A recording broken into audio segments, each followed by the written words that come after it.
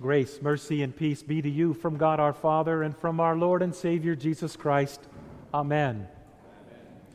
Dear brothers and sisters in Christ, the text comes from the Gospel reading. You may be seated. Last Sunday, the relationship that was portrayed for us in the Gospel reading was Jesus being our good shepherd, and our relationship to Him was as His beloved sheep. And there were a lot of beautiful facets that Jesus spoke about in that Gospel reading from John chapter 10. This morning, Jesus talks about another relationship that's very intimate and very clinging, and that is as He is our true vine, we are His branches. And the Father is the vine dresser. Now, He uses this comparison to give you confidence. He wants you to make this connection that you and Jesus have a very intimate and connected relationship. He makes it so clear in this morning's text. There are a couple of statements that I want you to be the foundation of everything else that is spoken about this morning. These two statements that Jesus spoke in this morning's gospel are the foundation of everything that we're going to talk about.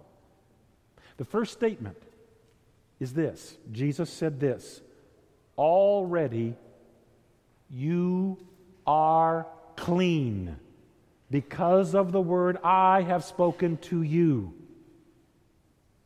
I am the vine, you are the branches. How can the branch have cleanness unless it's connected to the vine?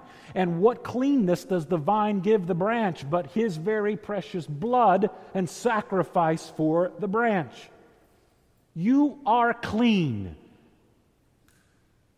Just like John spoke about in this morning's gospel, remember? This is love, not that we have loved God, but that He loved us and gave His Son as a sacrifice for us. That's part of the foundation. The second part of the foundation is this: since the branch has its entire existence and life from the vine, the branch cannot bear fruit, Jesus said, by itself unless it abides in the vine. Apart from me, you can do nothing. No matter how hard you will it, no matter how hard you discipline yourself, no matter how much you teach yourself, you cannot do it unless you are connected to the vine. That's where the sap comes, the source of your life. That's why this is foundational. He is why you are clean. His word spoken to you and His faith that He gave you is why you are clean and continue to be clean. Secondly, He is why you have an intimate relationship, because you've been grafted into the vine. You've been made into the vine to bear fruit. Why do branches bear fruit? Because they're connected to, in a very intimate way, the vine. And the vine is Jesus.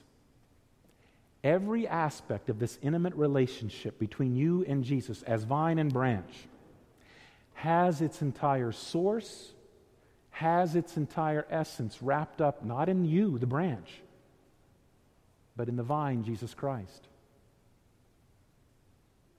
That is why Jesus gives you an invitation, an encouragement, and an exhortation in these words that Jesus said in this morning's text when He said, abide in me and I in you.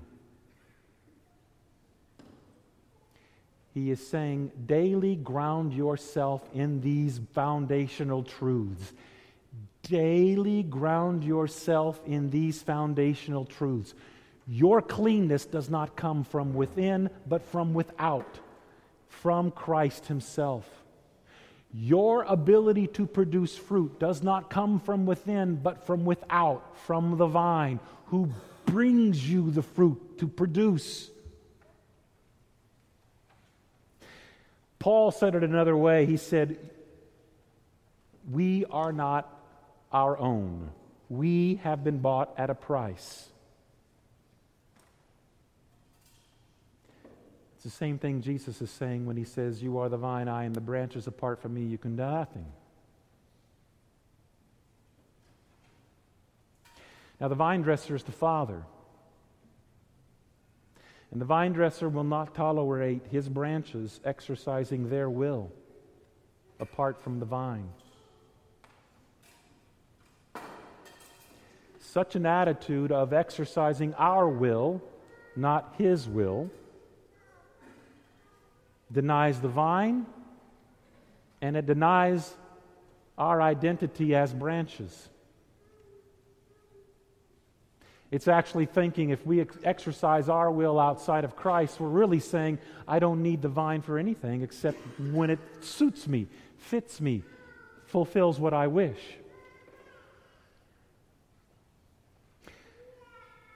Out of great love does the vine dresser do any of his work on you. He does not do his work on you to chastise you in meanness, punish you in wrath. He works on you so that you bear more fruit. It's out of love. It's out of relationship with you. It's out of a very intimate connection with you that he does his work in you. Have you ever seen a wild Mustang plant or vine growing around here? Usually they're in big groves, aren't they? Why? Because they're wild. Oh, they produce fruit. Wild Mustang grapes, lots of people use them. They produce fruit. But if you compare that vineyard that's wild, it looks enormous and big, and it's very appealing to your eyes. Its problem is that it doesn't produce much fruit. Have you ever seen a cultured vineyard? Go down to Fredericksburg if you haven't. They're not much to look at, are they? They've been trimmed back. Why? So that they produce more fruit. But how does the world look at a wild olive or a wild grape vineyard compared to a cultivated grape vineyard? If all you're looking at is bigness, boldness, and brashness, it's always going to outshadow the cultured grape. But to be a cultivated grape implies something, doesn't it? It implies you have a relationship with a vine dresser. A wild grape has no relationship, and it just grows as it desires to grow, doesn't it? I didn't grow up around grapes. I didn't say I grew up, but spent a lot of my life in the Kansas City area, and there in the Missouri River Valley, there are tons of apple orchards.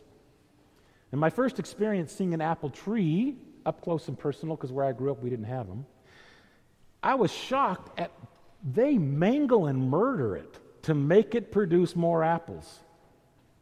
I mean, when you think of a tree, you think of this round and beautiful thing, and man, you go to a vineyard, they are hacked. So if I were to compare which tree, without it being any kind of blossoms or fruit on it, that would produce more fruit, I would quickly point to the wild one and not the cultured one. Are you beginning to see a theme here in your life? You are going to appear and be different than the rest of the world. You will always look by the world as if you are less than. You will never look as robust. You will never look as glory-filled. You will never look as big. Kind of like your vine in the world's eyes. And yet, this trimming that God does to make you bear more fruit, this trimming, as God's loving Father He is to trim you, comes through struggles and trials and tribulations and temptations. It is in your suffering that foundational truth, you are already clean because of the word I spoke to you, become more real, doesn't it?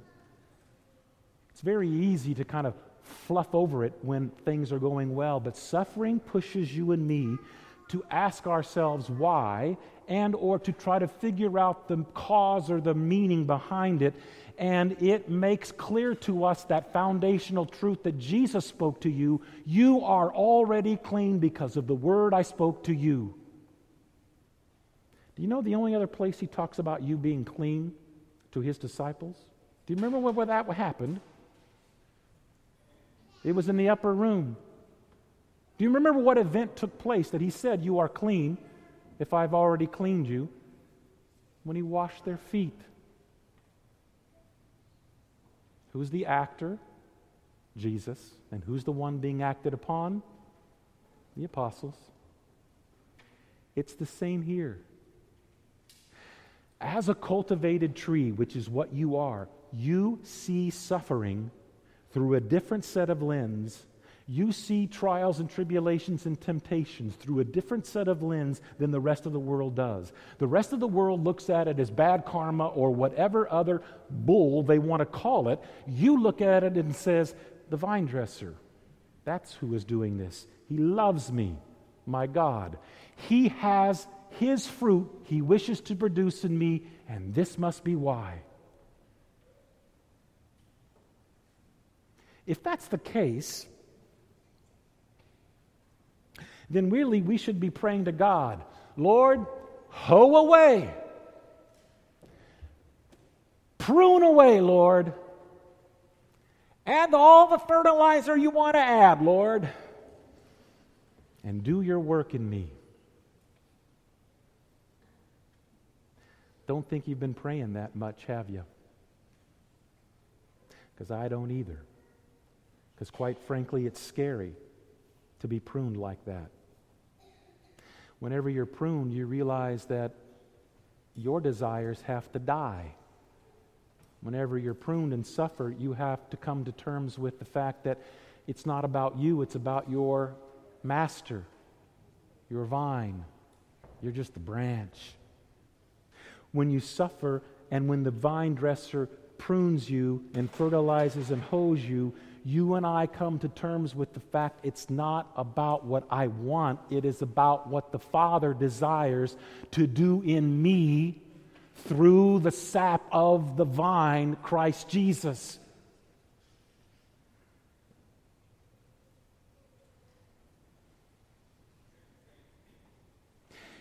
Remember Joseph, the prophet in the Old Testament, book of Genesis? Had the brothers, the beautiful coat, sold into slavery.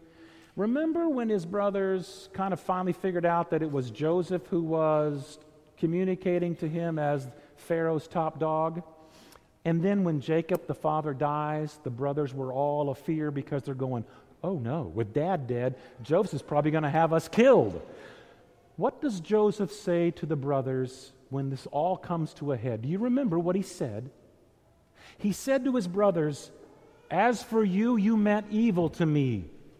Absolutely they did. Who was in control of the evil that the brothers meant to Joseph?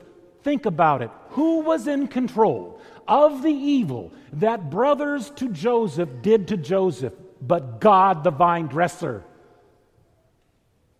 And as a branch, what did Joseph say?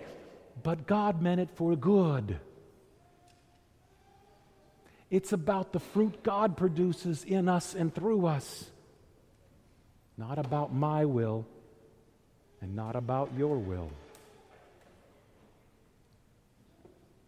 I mentioned one aspect of the fruit that comes from you and I being sifted, pruned. Another one is, think about what God does. One fruit that he produces by that suffering is that he gives you a more fervent prayer life, doesn't he? You and I don't pray nearly as much unless we're humbled. One of the fruits he produces in you is a fervent prayer life. Another aspect is you and I don't go back and look at our status in God's sight more frequently than when we suffer and struggle. Am I in God's sight a pleasing person? Yes. You are already clean because of the word I spoke to you. You are the branch that I grafted into you, to my son, the vine. You become more very confident of that fact. And finally, the part that you and I miss, that is a fruit, a byproduct of God sifting and tempting and trying you. Christ's kingdom is expanded in spite of you and me. We want to be the golden child and be the great silver bullet to bring people to Jesus, but God does it through broken people, not through glory-filled hounds. He does it through broken pups with tails between their legs. He did it through Joseph. He did it through Abraham. He did it through David. He did it through Peter. He does it through you.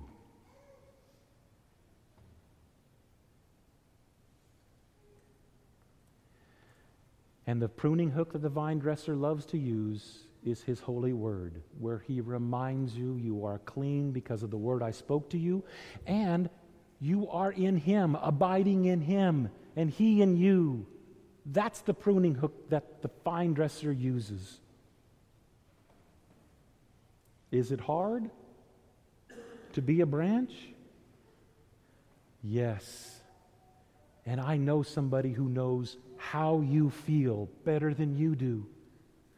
The vine who submitted to the vine dresser, so that you would have such comfort in the midst of your suffering, that you may be so certain of your standing in God's sight, so that fruit is produced by Him who is your vine. Do you know the areas that He does this in your life? He starts in you as son or daughter, as husband or as wife, as brother or sister, as father or mother. You want to be a better father, you want to be a better mother, you want to be a better husband? Buckle up and pray. Hoe away, Lord. Prune away and fertilize that I may be that. Ooh, scary indeed to pray such a prayer, but it's okay. God will do it in spite of you not praying for it. Because He loves you. You are already clean because of the word He spoke to you. At the very end of the text, He makes this very profound statement. By this my Father is glorified. And by what? The this of which He refers to is your life as the branch. God is glorified in your life.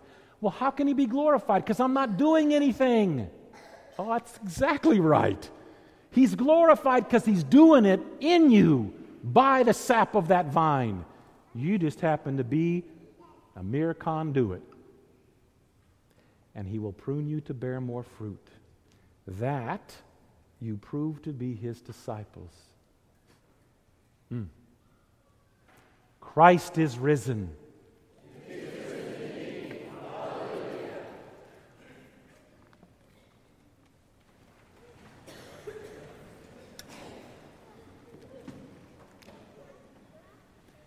The peace of God which passes all understanding. Keep your hearts and minds on Christ Jesus to life everlasting. Amen.